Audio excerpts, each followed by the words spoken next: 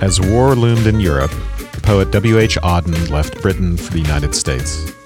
One of the poems he wrote just before leaving is about the nature of human suffering, or as Auden puts it, the human position of suffering. For the most part, it happens invisibly, and the procession of ordinary life leaves it unacknowledged. Yet the representation and transcendence of suffering are tasks important both to religion and the arts. Is suffering's human position something that can be redeemed? Today we'll be discussing Auden's poem, Musée des Beaux-Arts. This is Wes Alwan. And this is Erin Alanik. And you're listening to Subtext. So before we begin, I just wanted to say that if you're listening to this on the feed for the Partially Examined Life, we won't always be here and not all episodes of Subtext will appear here.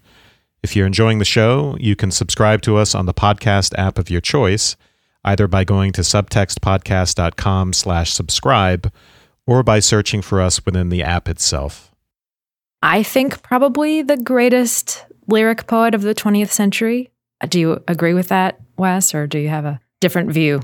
He's often in the running, right, with Yeats and T.S. Eliot, is that right? Yeah, but both of those two guys are just total garbage, so. Just not much competition. Just really not much Auden. there, you know? Whereas Auden... Well, I would have trouble ranking them, but I could say I love all of them, so someone wants to call him the greatest, I'm ready to go along with that.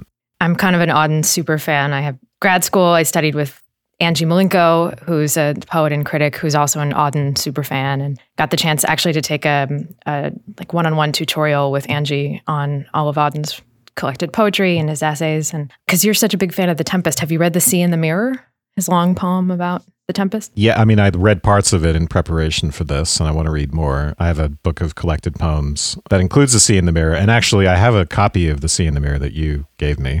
That's right. Yeah. Yet read. I tend to give out Auden as a present for people. It was a good one. You know, my fondness for The Tempest. So yeah, I've only looked a little bit at it. You know, I'm looking forward to reading it, and I think we're going to be doing this poem, which I'm not going to try and pronounce again for the rest of the podcast. And then we'll be doing September 1st, 1939 for our next episode. So we'll be doing these two Auden episodes in a row, and I've been looking at this collection of poems and getting through as many as possible, and I hope in the next 2 weeks I can read many more and some biographical material and critical commentary as well. Yeah, the difficult thing for me when I opened up my Auden books is that some of them are so heavily annotated that it's difficult to actually read the text at this point. And the same thing is true for this poem today. But yeah, it's kind of, I'm wondering how this is going to go, because I feel like it's going to be difficult for me to kind of weed through my Auden admiration in order to get to like, oh, right, what was he actually saying in these poems instead of just, you know, the point that I've gotten to, which is like, you know, kind of out there with Auden. Well, I have 2,000 plus words of notes. Which, oh my. You know, for a poem that's how many words? I don't know, but not that many. I didn't have time to really retrace those notes and try and organize them. So I have a lot of random thoughts, and I'm kind of anxious today about trying to put them together in a coherent way, because I think there are things I'm confused about, different ways of interpreting this. This is, a much anthologized poem of Auden's, obviously not quite as anthologized as September 1st, but it is one of my kind of surprising favorites of his that I do teach a lot to my students. And I kind of see it as something we could talk about, but it's interesting in your introduction that you talked about World War II, because I think of this as being maybe the quintessential World War II poem. So we should maybe talk a little bit about that. So Auden had been in England, and he was traveling through the continent. He was in Brussels for a little while and went to the Musée des Beaux-Arts in Brussels, which was the inspiration for this poem. But then on the eve of World War II, he left England and settled in America. And that transition had a really big effect on his work, on his sort of self-conception as a poet. He was known for being kind of a wonderkind in England, and also for having this persona as this sort of public poet. He was known for being very liberal, and he was interested and very involved in politics on the continent and in England, and then sort of shifted gears when he came to America. So he shifts gears in terms of poetic style, right? At some point, he has a religious conversion of sorts. Or reversion. He was a very devout teenager, actually, which he later attributed to just puberty. But it's a reversion to Anglicanism, right? Yeah, his family they were very high church Anglicans, almost Catholic, and he was very interested in that ritual, that sort of high church sensibility. You know, as a public poet in England, he was really engaged in liberal politics in his work. And later he really had a change of heart and seemed to think that artists had no special insight into politics or world affairs necessarily, that, you know, art gets nothing done, that poetry is in a sense essentially frivolous. Yeah, poetry makes nothing happen, right? That's from his In Memory of W.B. Yeats, which is an amazing poem, one of the ones I did get a chance to read before this recording. And yeah, so poetry makes nothing happen. So the poem we're discussing might in some ways be expressing a similar sort of sentiment, but he seems to be despairing of the possibility of using poetry or using the arts to influence people or politics in a positive way. Mm.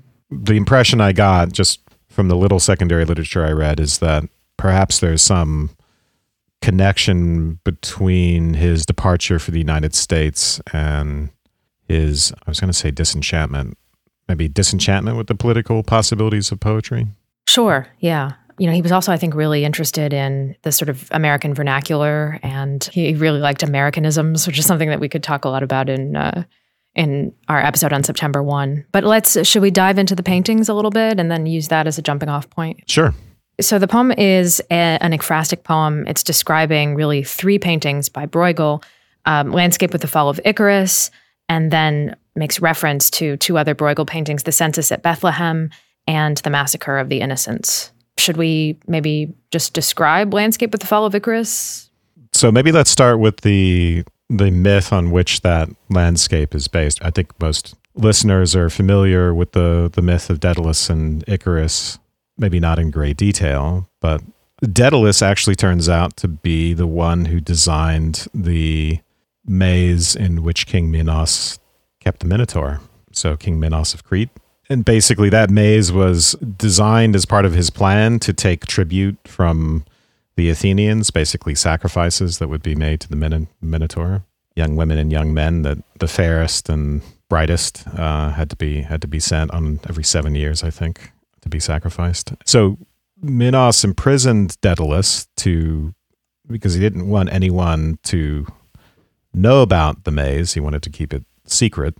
And Daedalus comes up with this plan to escape the tower in which he's being kept with his son Icarus by making wings. So Daedalus is an artisan, and he's going to put this to use. In Ovid's retelling of the myth, you get quite a bit of detail about the way the wings are made and the use of wax, the way the feathers are aligned. And then at a certain point, right, Daedalus tells Icarus, don't fly too close to the sun. It teaches him how to fly first, makes him wings, teaches him how to fly, and says don't fly too close to the sun or the sun will melt the wings and you'll fall into the ocean. Don't fly too low or the moisture will interfere with the wings and you'll fall. You got to take the middle way. There's a lot in Ovid's retelling, which is really interesting. So he's very playful and nonchalant as his father's making the wings. So he kind of like as the down of the feathers is blowing past him in the breeze, he's kind of like catching at it like a child trying to play with bubbles. And he sort of gets in the way of his father actually making these things. So obviously Icarus goes too high because he is, I think the way Ovid puts it is he's drawn by desire for the heavens. And then Ovid tells us that there's an angler catching fish and a shepherd and a plowman, and they all look up amazed, believing Daedalus and Icarus to be gods traveling in the sky, and then see him fall. The reason why I go into so much detail there is that Bruegel's painting is full of so much irony, right? Yeah, absolutely. So the painting is really kind of a collapsing of the hierarchy of painting commonly accepted at the time. So you have your history poem at the top, which that would encompass mythological events as well. And below that, you have, genre painting, like people performing everyday activities, working the fields, whatever the case may be. And so in this painting, you have a sort of like a history painting inset into a genre painting. So the focus of the painting is this plowman, the horse pulling the plow. He's plowing a field that's taking up the sort of bottom left of the painting. It's either an extremely tiny field or we are only seeing part of it. Well, it's very mannerist. It's like very compressed and strange looking. And then below him on a sort of promontory is a shepherd with some sheep. And the shepherd is kind of looking up. He's in the very center pretty much of the painting. He's sort of looking up like he's seen something, but it's passed overhead and has landed behind him. So he's kind of looking in the wrong direction for where it ultimately lands. And there's a big sea behind him and some ships on the ocean and a beautiful little landscape in the background. And what has landed in the water behind him is presumably Icarus, whose feet are sort of flailing a little bit in the water. But it's very hard to even tell if you're looking at this painting for the first time that anybody is even in the water. And then there's this... You gotta play the game of Find Icarus. Right. Yeah, this is one of the first I Spy books. Yeah, and then you only know it's him because you also see the feathers around him. Yeah, and the title. That's helpful. But otherwise I wouldn't have known. And then there's this sort of little figure that's kind of fishing or something down near him. And then this big ship, which again, like the scale is really off. So Icarus is kind of big compared to this ship. It's a little strange. The perspective is quite skewed in many ways. Yeah. One of the things about the painting is that it's a Bruegel painting, so it's anachronistic, right? So he's translated this myth. It seems like he's translated it into the contemporary world. That's one thing. And the other here is that it's full of irony. I think the main irony is that Ovid has described the plowman, the shepherd, and the angler. They're sort of there as the audience, right? They're sort of there to be astonished by Daedalus and Icarus and by the Great Fall. And of course, they're not. They're ignoring it. The plowman is obviously doing his thing, and the angler, even though Icarus is flailing about in the water in front of him, is ignoring that. He's doing something with his fishing. As you pointed out, the shepherd is looking away and upwards. I don't know if that means he's just seen something, or he could be bird watching for all we know, but which would be tremendously ironic. And then the sun is setting, right? So the sun, which was supposed to have been the high in the sky and to have caused the wax to melt, is actually setting. Auden interprets the ship as sort of, a ship that could have come to Icarus's rescue, but it's kind of sailing on and ignoring him. So that's the wonderful irony in this painting. And then the question is how one goes about understanding that. And that's what Auden's poem does so beautifully. So shall we get into the poem, or do you think we should bother with the other two? They're both paintings, right? Instead of a mythological scene, they're biblical scenes, but again, translated into contemporary world of Bruegel. Though that wouldn't have been uncommon in this time period for that anachronism. Most painters at this time were just translating it into the modern world. So I think the other one, it's supposed to be relatively central to this. These are speculations because he doesn't mention these paintings directly in the poem, the way he mentions the Icarus painting. But it's pretty obvious he's referring to the census at Bethlehem. The biblical story is that everyone's being registered, right? Yes. That Caesar Augustus has said that everyone is to be registered, and I guess for tracking purposes. I didn't know he had such a kind of Stasi thing going on. But. It was either that or you went to a dentist and got an implant. Right. I think listeners should look at the painting. We don't need to describe it in detail, except to say that Mary and Joseph are kind of being ignored by everyone, and the ordinary tasks of daily life go on around her. And significantly, there are some children on a little pond skating.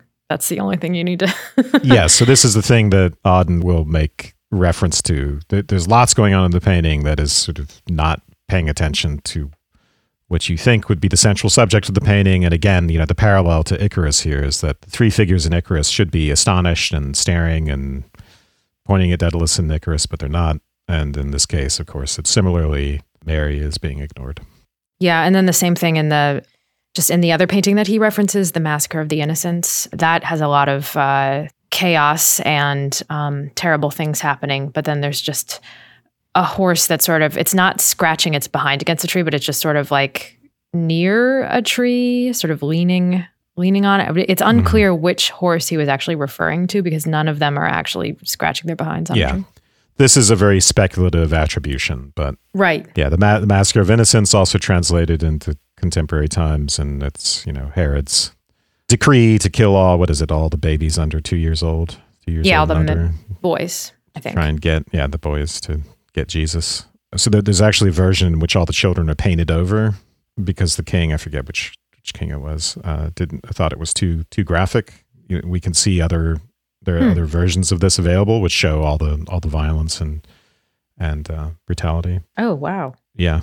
So it is truly a Massacre of Innocents, the painting originally, but it's very confusing if you look at the original because the original is painted over and the children have become bundles, for instance, or animals. So Auden writes a poem about all of this. So maybe it's time for you to recite it. Yeah. Okay. Here we go. About suffering, they were never wrong, the old masters. How well they understood its human position. How it takes place while someone else is eating or opening a window or just walking dully along. How, when the aged are reverently, passionately waiting for the miraculous birth, there always must be children who did not specially want it to happen, skating on a pond at the edge of the wood. They never forgot that even the dreadful martyrdom must run its course anyhow in a corner, some untidy spot where the dogs go on with their doggy life and the torturer's horse scratches its innocent behind on a tree. In Bruegel's Icarus, for instance, how everything turns away quite leisurely from the disaster. The plowman may have heard the splash, the forsaken cry, but for him it was not an important failure. The sun shone as it had to on the white legs disappearing into the green water, and the expensive, delicate ship that must have seen something amazing, a boy falling out of the sky, had somewhere to get to and sailed calmly on. I love the reference to the human position of suffering. I love that phrasing, and that's the first thing where I'm sort of smitten with the poem immediately. For me, it's just that odd phrasing of the very first line running into the second. About suffering, they were never wrong, the old masters. There's something so unexpected and conversational about that. And this whole poem is just so extremely understated and interesting and seems to be talking just to you or whoever is reading it at the time. What I love about the phrase human position is just it's the use of a spatial word like position, which implies some amount of precision in reference to something that's more general and more abstract. So we're speaking of suffering in general, and we're speaking of the human, and then the word position locates that. I think that's really interesting because some of what the poem is about is the invisibility of suffering and the way life goes on without acknowledging it. But this use of the word position suggests it's somehow precisely located and concrete, and so perhaps it raises the question of whether that's true, whether it could be, whether it is there to be looked at, or if it's by nature mostly invisible to us, which I think we would probably lean in that direction, right? Most of the suffering that goes on is just not visible. I love the irony of that and the way that it sort of poses a question up front. Yeah, and the lack of specificity in the old masters is something kind of interesting too. He's really talking in particular about Bruegel here, and in particular about this certain type of, Flemish, Netherlandish painting where you get these scenes of great multiplicity, of tons of things happening, and these Flemish landscape paintings that he's drawing from, they sort of come out of their own interesting historical moment. One of the reasons why these painters went to genre scenes and these large landscapes populated with lots of little people is because of the iconoclasm of Protestantism at the time. So they were not really depicting these sort of grand biblical scenes the way that, the Italians or the French or the Spaniards were at this time. Mm-hmm. The way in which the Flemish painters sort of opened up this landscape and put all these little people all doing different things. It's sort of like the representative to me of the burgeoning democratization of the world, where they just are showing, instead of like a central figure like Mary with the baby Jesus on her lap and then flanked by a couple of important saints or, the people who paid for the painting or whatever. It's just this multiplicity of figures. There's just tons of activity and things that are happening. And ordinary people. Exactly, yeah. Rather than, like Bosch, I think of as being, Bruegel's predecessor in a lot of ways. And he has these demonic carnivals that go on with lots of, sick things happening and lots of intrigue going on. But in Bruegel, it's more just like a bunch of random farmers, a bunch of hunters, lots of little animals, lots of little scenes happening. So democratization to me is kind of interesting. It's sort of reflective, I think, of, I don't want to put too fine a point on this, but I think that this is something that Auden is maybe getting at here, that it's almost representative of a society that's no longer homogenous, right? And directed all toward the same thing. It's more of a heterogeneous society, not bound by any common faith. Everybody's doing their own thing. Everyone's sort of self-interested and not particularly interested in what's going on with the other people around them. Mm-hmm. And I think that is a theme that Auden's going to get at in this poem. Well, I think one of the interesting things about that is that you can see Bruegel's meta-commentary in all of this, which is to say that the artist's usual focus is on the saints or the important people or the big events, or the events of sacrifice and great suffering or disaster. And instead, his focus is on everyday people doing ordinary things. And then he inserts these big, supposedly big events in there, and no one is paying attention to them in the same way that artists typically, one might argue that artists hadn't paid enough attention to ordinary people. So if the Icaruses and Daedaluses of the world are representative of the artist in some sense, it's as if the subject of his art is ignoring the artist instead of being ignored by it. That's interesting. To me, it's almost like an aristocracy, which I suppose the artist is asserting himself as a member of by creating the painting. But yeah, it's like an overthrow of the important people. So you no longer put the top dog in the central position of the painting. You just sort of hide it in there, and everybody else is equally as important for the purposes of the composition of the painting, or even more important in the case of the plowman. He is like the biggest part of it. He and the horse's ass are the two biggest parts of that painting. It's kind of funny. You get this big horse's rear end staring at you, which is kind of a joke. But so just to quickly talk a little bit about the form, maybe. The curious thing about this poem is that you think it's going to be sort of normal. I mean, you get this sort of strange rhythm in the first few lines, and a sort of kind of lopsided way of, or rather an unexpected structure to the sentence. The first 3 lines are 10 syllables each. So you think, okay, it's going to settle into pentameter maybe eventually. But then in the 4th line, it's 17 syllables long. It's just so long. And then from there, it goes all over the place. The second stanza is a little bit more regular. It's also a little bit more regular in its rhyme. So there is a rhyme scheme here, but the rhymes in the first stanza especially are kind of far apart. Sometimes they're a little bit closer together, but some rhymes, like the E rhymes, I think are 8 lines apart. So there's something there too, maybe this reflective of a kind of a alienation happening even in the form of the poem, perhaps.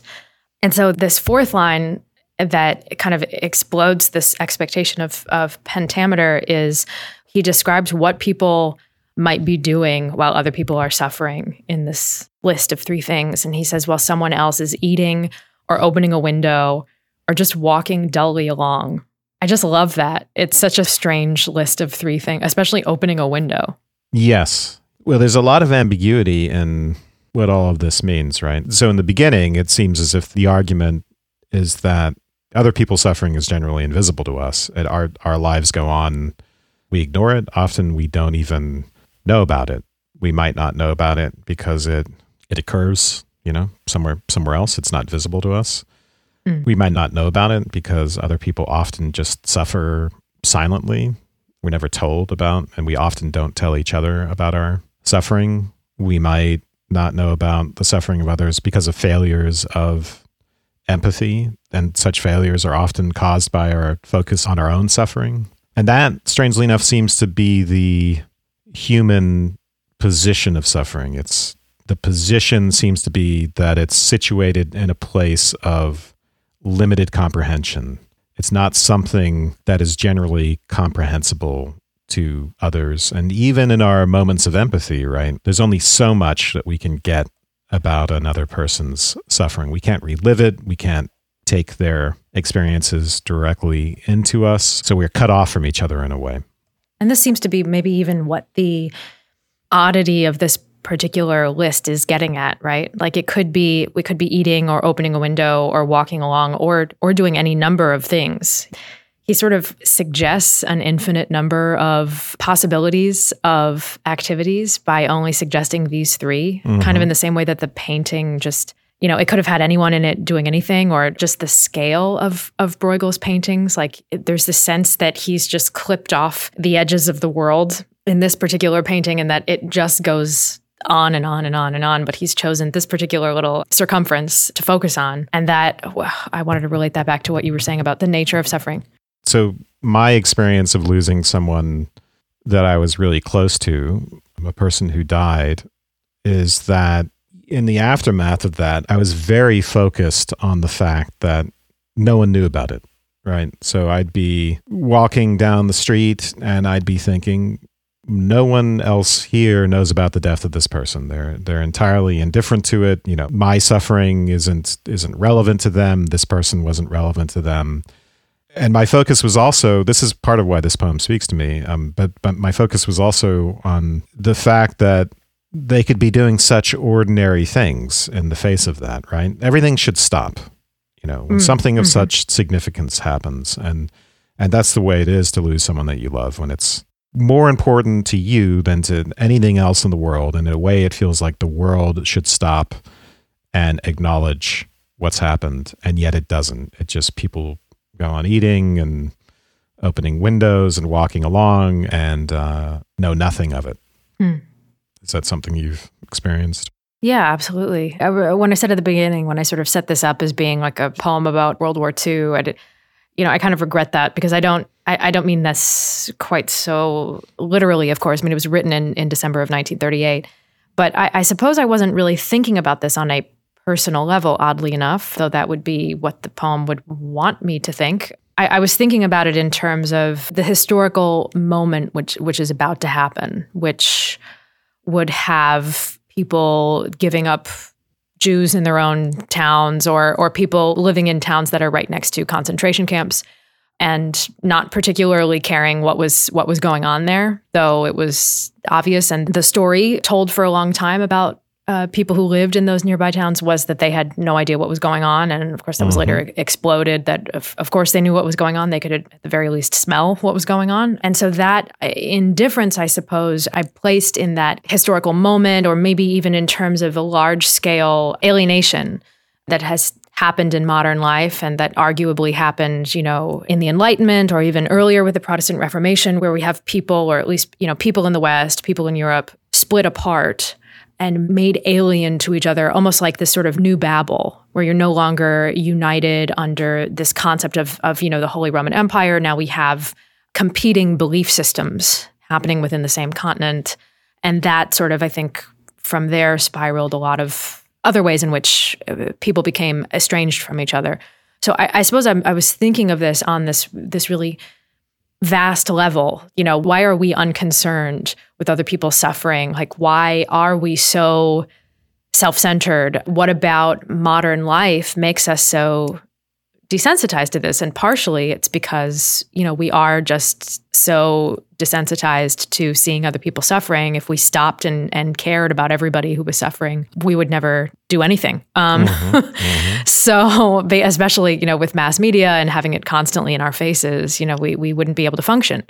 So part of that is a useful tool. But I guess, I guess I was just thinking about this in terms of these sort of large scale thoughts about the 20th and 21st centuries and how we got here. I wasn't at all thinking of it in terms of the personal, but what you say is really true for me. Yeah, well, I think this is one of the ambiguities of the poem, and that's why I started out this way, because I think it shifts in the poem. What are we talking about here? Are we talking about, I was saying that some of this is written into the human condition, right? Some of this is just about the fact that we're subjects and we don't have direct access to other people's subjectivity, or that we live in different places. We each have our own position, right? We can't see everything that's going on around us. Or as you just mentioned, we don't have the time or energy if we are to try to fully comprehend all the suffering that was going on in the world.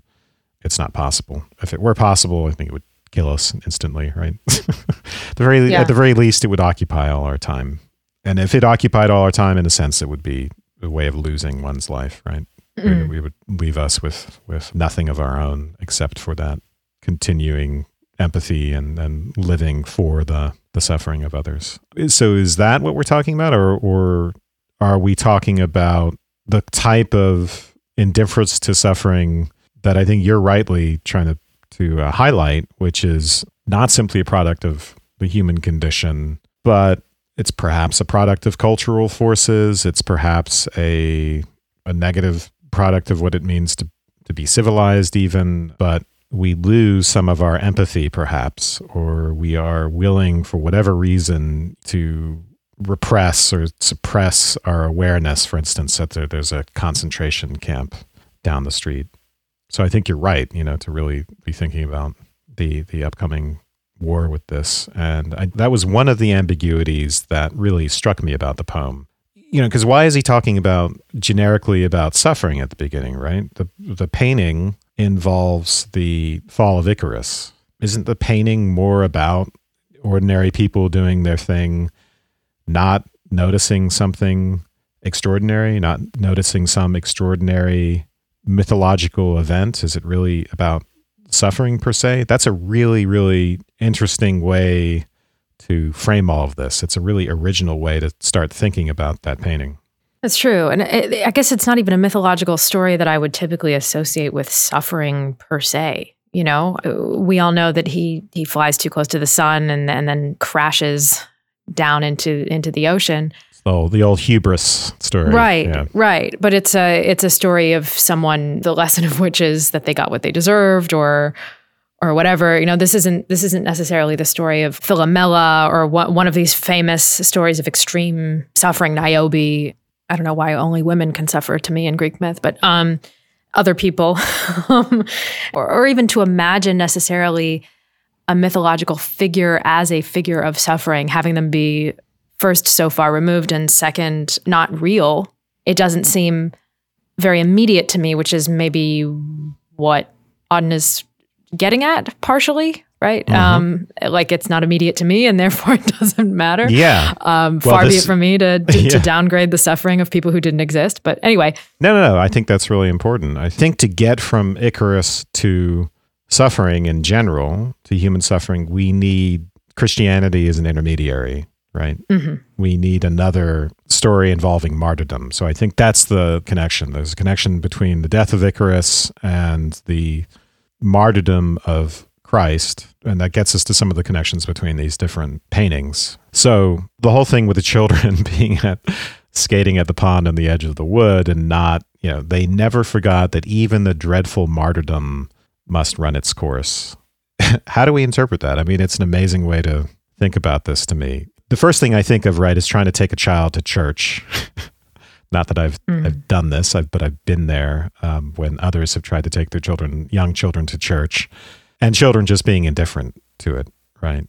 Indifferent to the call to worship, let's say, or to the call to acknowledge sacrifice, which is a particular extraordinary type of suffering, and also, of course, like annoyed and grumpy and not wanting to be there at all, actually. But so you get there's a kind of hint of that in the children just being at the pond and not taking any notice of Mary, for instance, and her arrival. So this is an entirely different aspect of the question of noticing or not noticing suffering, because now we're talking about how tuned in we are to martyrdom, right? Am I reading this right?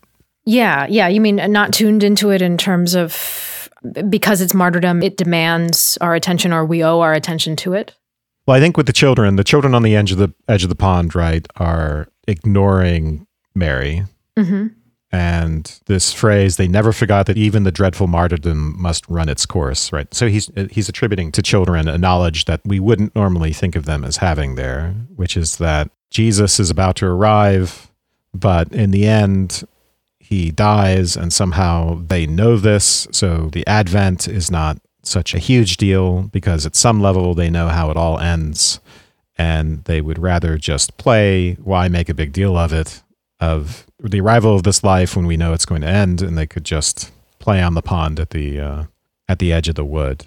But part of what's interesting, right, is that they're ignoring something that they're around historically to see. For most of us, if we're religious, none of that is visible to us, right? The birth of Christ, the death of Christ, these are things that are passed down. They are indirectly available to us. We're cut off in a way that's interestingly related to the way the children are cut off. Sorry, I went off on a tangent there. But what I'm trying to say is that I'm trying to get at these two different modes in the poem. One is sort of a general indifference to human suffering, and the other is this indifference either to an extraordinary event, right, with Icarus falling, or to more specifically to an act of martyrdom in Christ.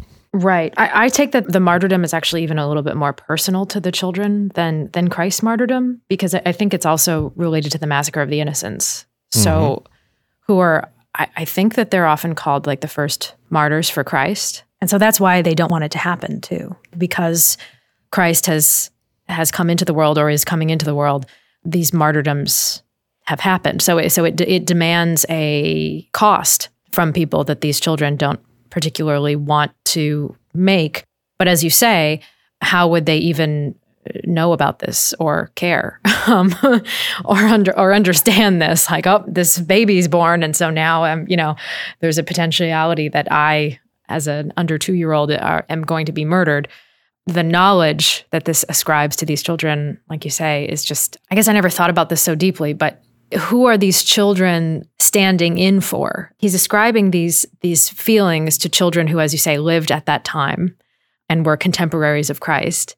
And yet their indifference to what's going on with him almost seems like children now or whenever in the hundreds of years afterwards who don't want to pay homage to this martyrdom. So he's kind of like collapsing all children on top of each other in a way and saying like, this is the condition of childhood, to be indifferent to someone's sufferings for you. So maybe this is more of just like I think of all children as being basically ungrateful people, like they're indifferent to the sacrifices that their parents make for them or anything that's going on. And they are, very self-directed, and they think of everything as being for them or about them. So what did the children know about how martyrdom ends that is either unique to childhood, or what is it that he's trying to say about this martyrdom ending? The idea that bad things happen and then you get over it and it's okay and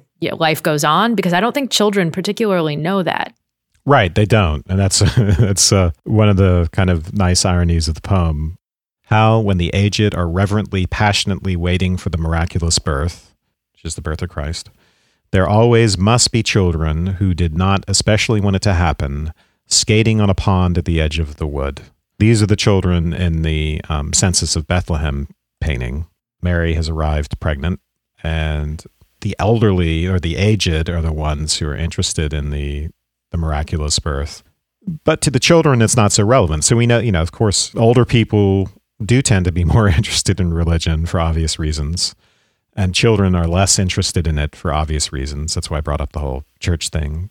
But to explain that, he attributes to children a knowledge that they obviously don't have, or maybe they have it instinctively, right? Maybe they have it at some deeper level, and that's this idea of martyrdom running its course. So why wait passionately for the miraculous birth if the foregone conclusion is death, and if the martyred figure passes out of the world, right? Why pay attention to all of this now when future generations will not have direct access to that experience? They can know it only through faith, basically. So I thought when reading this, there might be something in here about the nature of faith and the way it's cut off from the direct experience of martyrdom, even though it's related to, importantly, to martyrdom. Yeah. I suppose I'm just thinking about, why are the aged reverently, passionately waiting? Well, it's because they understand what's going to happen. They understand that even though the martyrdom is going to happen, they have a respect for the seasons of life, perhaps, and therefore maybe more of a respect for the idea that the martyrdom runs its course and things come back around again, and they have more of a sense of the transient quality of suffering. And that's why they would be waiting for the miraculous birth, even though they know that that comes with a death inherent in it as well. So I guess, yeah, you're just highlighting something which is now like has opened up a wormhole for me, because I'm like, I had always taken this for granted that this made sense, but what I'm realizing now is, like, when children are suffering, they are completely consumed with their own suffering. They don't have a sense that it's going to end, and then when it's over, they're like, oh, okay, and then they move on. They move on from it quickly, but they don't have a sense of perspective that the aged would have, and an understanding that bad things do end and then come up again later, Right. So you've blown my mind because of my shallow reading of this poem up until this point. I wouldn't call it that, but the aged are actually the ones, right, who know that the martyrdom must run its course, because that's why they're interested in the miraculous birth, right? They're interested in the salvation implicit in it. And to be interested in that salvation, you have to imagine the whole course of birth to death and martyrdom and sacrifice. And so again, that's another way in which the line is so ironic. What does it mean for the children to be not interested because they know that the dreadful martyrdom must run its course? It's puzzling, I think. And the best I can do is to say it's almost a more natural position. It's almost more viscerally connected to the fact of martyrdom. They don't need to be focused on it per se, or it can show up in daily living, right? So in the same way that the people who are just walking along, doing their thing, the plowmen, so on and so forth, those acts of seeming indifference, this is why I think there's such a huge tension in the poem, those acts of seeming indifference can be possibly read as an expression of a kind of faith. There's something about just getting on with things. So this gets into, I think, a very complicated religious question of that we don't need to belabor, but of what the proper relation to martyrdom and sacrifice is, and how that manifests itself in one's life. To what extent are you looking up in astonishment as Icarus falls from the sky, and to what extent are you just plowing your field and doing your thing? Which of those things is more a manifestation of faith? Which of those things is more a manifestation of worship? Those, I think, they're the kind of interesting questions this raises. Yeah, I have a lot of thoughts about that. The way that this dreadful martyrdom line is going to reconcile itself for me is to just say that this is children attending, a mass or the Passion Play or something, like going, okay, when is this going to be over so that I can have my candy or whatever, whatever I'm going to be given for sitting through this, like a quiet semblance of a person. So I suppose that would be an irreverent and an undevout way of attending a mass or, a religious service of some kind. Blessed are the suffering, for they shall get candy. There you go. Go ahead, sorry. They're too young to understand it, and so therefore they're not at fault here for that lack of interest. I suppose what we have to figure out then is between maybe the aged who are at the end of their lives, they're not engaged in the activities of life anymore. And in an agricultural society, certainly, they probably have outgrown their usefulness in a practical way, and therefore can afford perhaps to be attentive and to being concerned with the end of their lives, be a little bit more interested in the religious, as you hinted at before. And you have children who are not at all attentive. Therefore, they have no culpability for their lack of attention because they're too young to truly understand. So that leaves us with what is then the responsibility of the plowman, the shepherd, the angler, who are in, I guess, now that I think of it, very obviously in their adulthood, in their young adulthood, maybe, or in the prime of their lives. What is their obligation? And it seems to me that in terms of a conception of of prayer, or even Auden's own conception of prayer, which I remember reading about. He said something to the effect of, to pray is to actively pay attention to something other than oneself. So the idea that to be something, I want to say something here about the act of paying attention as an act of love. And that tension that you say is always going to pull on the people who are in the trenches of life, so to speak, the people who are called to the concerns of the world and have demands made upon their time constantly, as we do, and also the demand to pay attention, to give things their due. Because very often to be called to work and to perform the tasks of one's daily life is also an act of, like, if we don't pay attention to that, then maybe we can't feed our families, or we can't, take care of the people around us. So, the answer then is not to like necessarily drop the plow and start helping everyone around you to the extent that you then don't get your work done and then your family doesn't eat. So that, I guess that tension is a really interesting one, because we want to be paying attention. We want to be good and active watchers of the religious service or of the passion play. We don't want to be like children who are just waiting for it to be over. But we also, as like active adults, can't spend our whole life in church when we have to work or whatever. This is something I'm really interested in, like the act of paying attention to people. And was it the Cavell, the King Lear thing? The idea of just attending the yeah, it was the tragedy thing. Just attending the tragedy. I can't think of a more elegant way of putting this. Like gives you brownie points. Like you're doing a good thing by paying attention and being present at someone else's suffering, but truly present, like actually paying attention and being invested in it. But then there's also that idea of the play has to end at some time and you have to go home and feed the cat.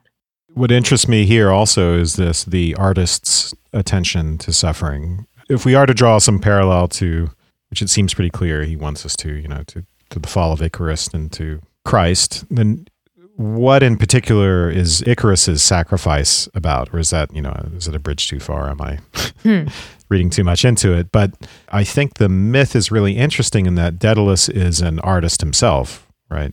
He's a really great artist. He made the maze, and he's not just an artisan, but he's an inventor. He's an innovator. He can create these amazing wings, which you can imagine him doing this, right, for decorative purposes, which would be the ordinary way of being an artisan. But of course, he's doing it to magical effect.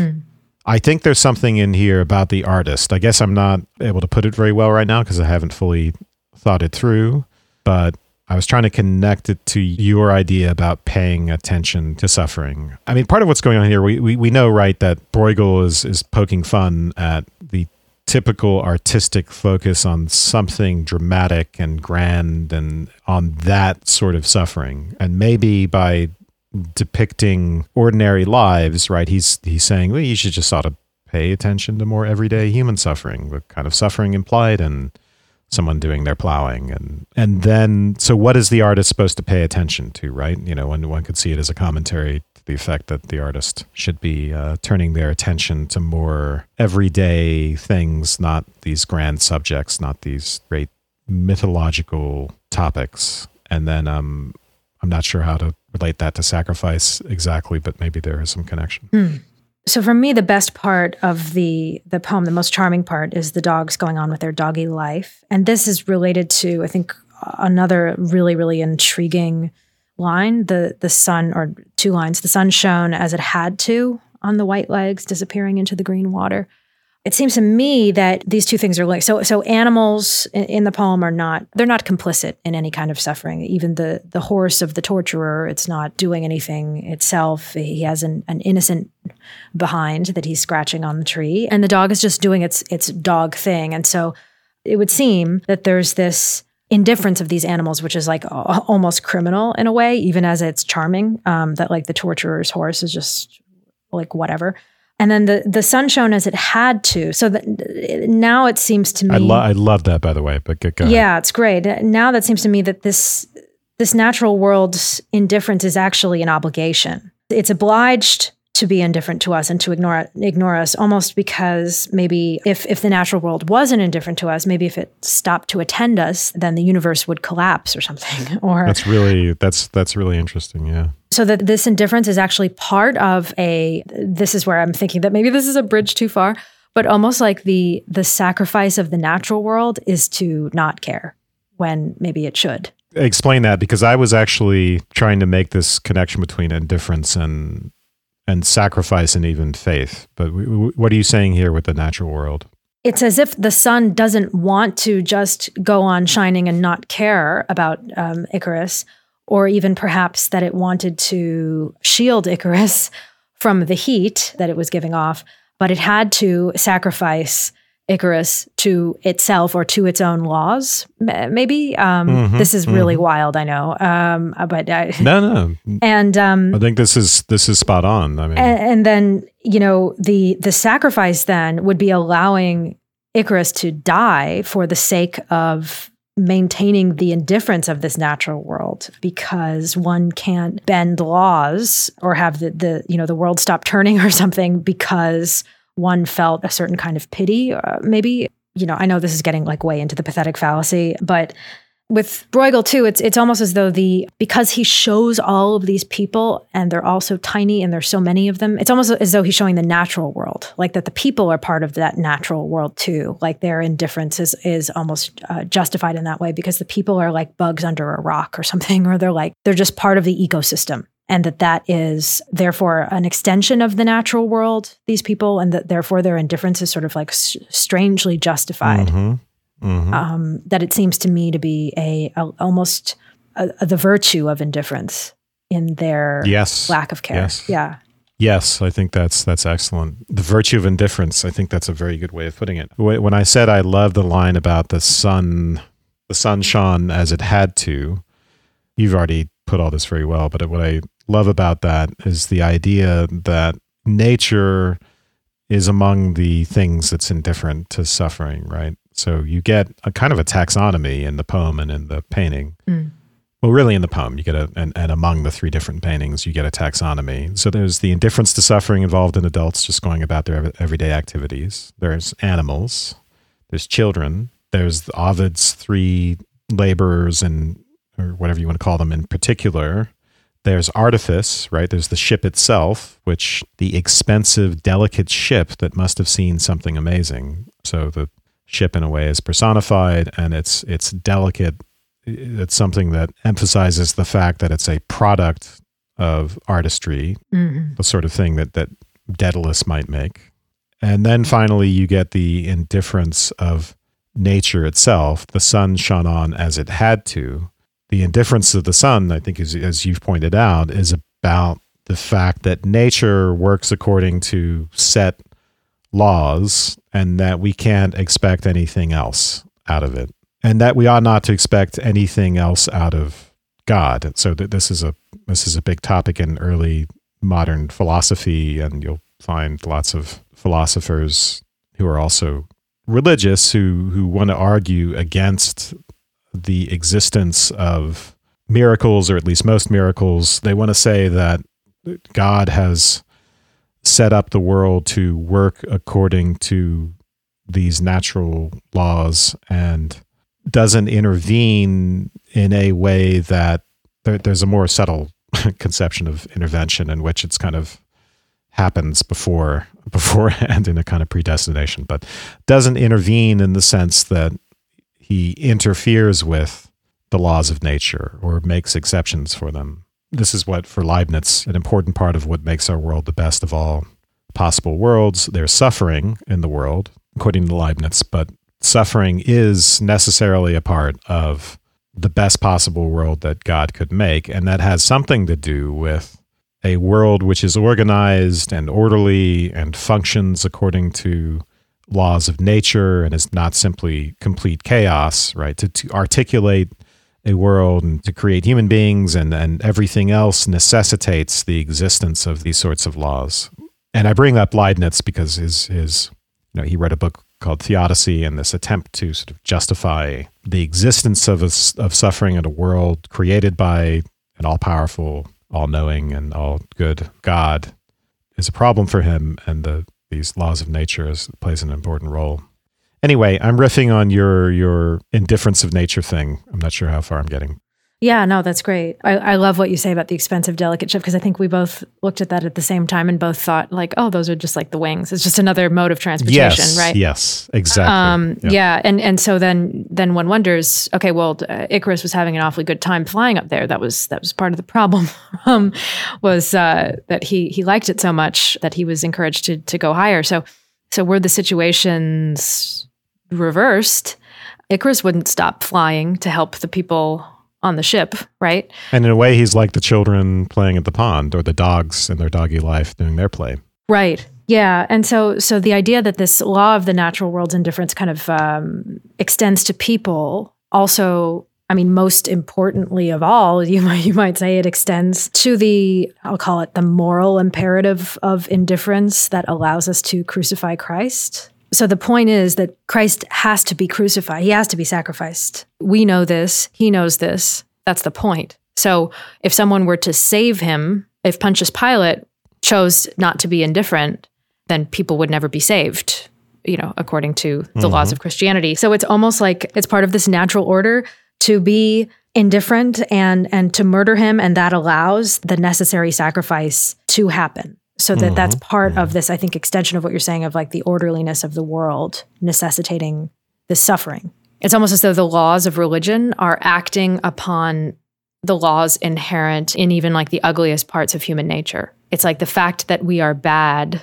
is the only thing that's going to allow us to become good. Yep. These are the sorts of arguments that someone like Leibniz and other philosophers will make. Yep. Huh. Interesting. Okay. Yeah, I think that's great. You're making me now think about relating natural indifference and whatever element of indifference is involved in maybe faith. I don't know. That may be going too far. I haven't thought that through. But to aesthetic disinterest, right? The sense in which aesthetic experience is disinterested. It's not focused on gratification in any typical sense, but it's on the focus more on form and representation, gratification by actual objects, I mean. And then the role of politics for the artist. So what role ought the political to have in the work of an artist? And it seems to me like Auden was kind of wrestling with that, right? I'm thinking out loud there. I don't have anything more articulate to say about that. That's really interesting. I'm really not an Auden expert, but as he got older, his charity to others was held very close to his vest. So he didn't want to let anybody know that he was as nice a guy as he actually was. And he would almost kind of like play the part of this like mean, indifferent poet or something. It was very strange. He was a super interesting guy. But he would perform these acts of service for people and then get really, really mad if they were publicized at all. He tried to do everything in secret. Yeah, it's almost as though he sort of realized that this public role that he was playing was so dishonest that he sort of countered it by going covert. Like everything with him was some kind of like covert operation. But anyway, what you say about his giving up of this public life, I think is really spot on in terms of the message of the poem, which is this at least performing a kind of indifference. Yeah, it's a Bruegelian impulse.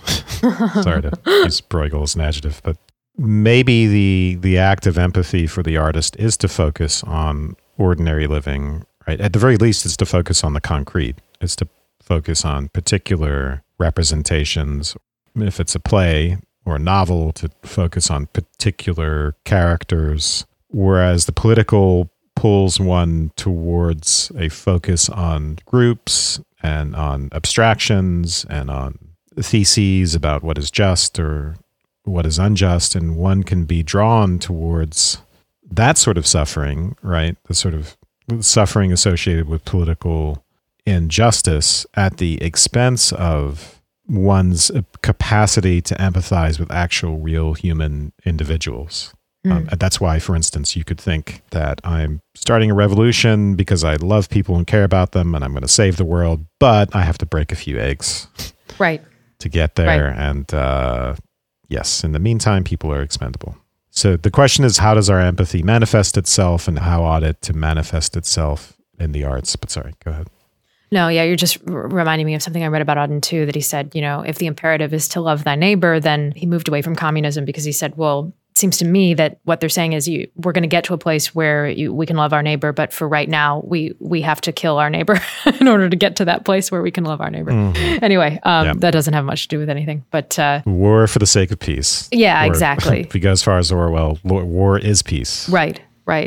Yeah. Maybe just by way of wrapping up a little bit. Just the scope of this, I think, is something that Auden does better than anyone, except for maybe an artist like Bruegel, in the sense that we're on the Bayeux Tapestry or something, and it just goes on and on and on, and it's so large and vast as to be incomprehensible, but then we're shown a portion of it small enough to get a sense of that grandeur without kind of losing our minds. He sort of is performing the work of Bruegel maybe by highlighting this element of vastness and indifference in these little snippets from these paintings in a really interesting way. It reminds me of one of my favorite poems of his is The Fall of Rome in 1947. I think it was written for 48. The one that has the famous line about the clerk writing, "I do not like my work," on a pink official form. The last stanza of that, for some reason, is engraved in my mind. He's talking about the decadence of Rome and everything. And then the last stanza goes, "Altogether elsewhere, vast herds of reindeer move across miles and miles of golden moss, silently and very fast." And it's just like that kind of sudden shifting to somewhere else, or that sudden inclusion of something else on the tapestry, or a sense that the tapestry is, I don't know why I keep saying tapestry, I should be saying painting. That's a little bit more relevant. But anyway, a sense that... Well, you're thinking about the Bayeux Tapestry, right? Right, yeah. Just something that goes on and on forever, like the world. Yeah, but the sense that even the fall of empires is really nothing. All sorts of things are still happening on the earth, and there could be any number of empires falling at any number of times. That seems to me to be the kind of the message of Bruegel, maybe, and part of what Auden is getting at here. Like, don't worry about it. This dreadful martyrdom is going to run its course. It's all going to be okay. Yeah, something about life going on, and life in particular being more important, and maybe being even the substance. Right? Is the substance of a sacrifice myth the glorification of it? And artistic representation, or do you do more justice to the substance of it in the depiction of the ordinary, right? That's good. Because that's what it's for the sake of, ultimately. Okay. Cool. I like that. Thank you for introducing me to the phrase, the virtue of indifference. I really like that. Oh, thank you. All this and more in my next book, where I probably like reinvent Christian philosophy and act like I came up with it. All right. Thank you. Thank you. And thank you to everyone who listened to this episode. I just wanted to say that if you're listening to this on the feed for the Partially Examined Life, you're not yet subscribed. You should subscribe to us directly by searching for us on the podcast app of your choice. And if you like us, a rating or review would help a lot. You can also find us at subtextpodcast.com, where you can subscribe to our email newsletter. To get ad-free episodes and a variety of bonus content, please subscribe at patreon.com/subtext. Bonus content will include our after show, which we're calling Postscript, which consists of an extra 15 minutes of discussion following the regular episode. Sometimes we'll continue talking about the topic for that week. Sometimes we'll discuss what else we've been reading, writing, and thinking about. When the time comes, we'll be responding to listener emails, and sometimes we'll talk a little bit about ourselves. Subscribing will also get you the occasional full bonus show and several prequel episodes that I did with various guests. Send your feedback and episode requests to letters@subtextpodcast.com. You'll also find us on Facebook at Subtext Podcast and on Twitter at Enjoy Subtext. And once again, thank you for listening.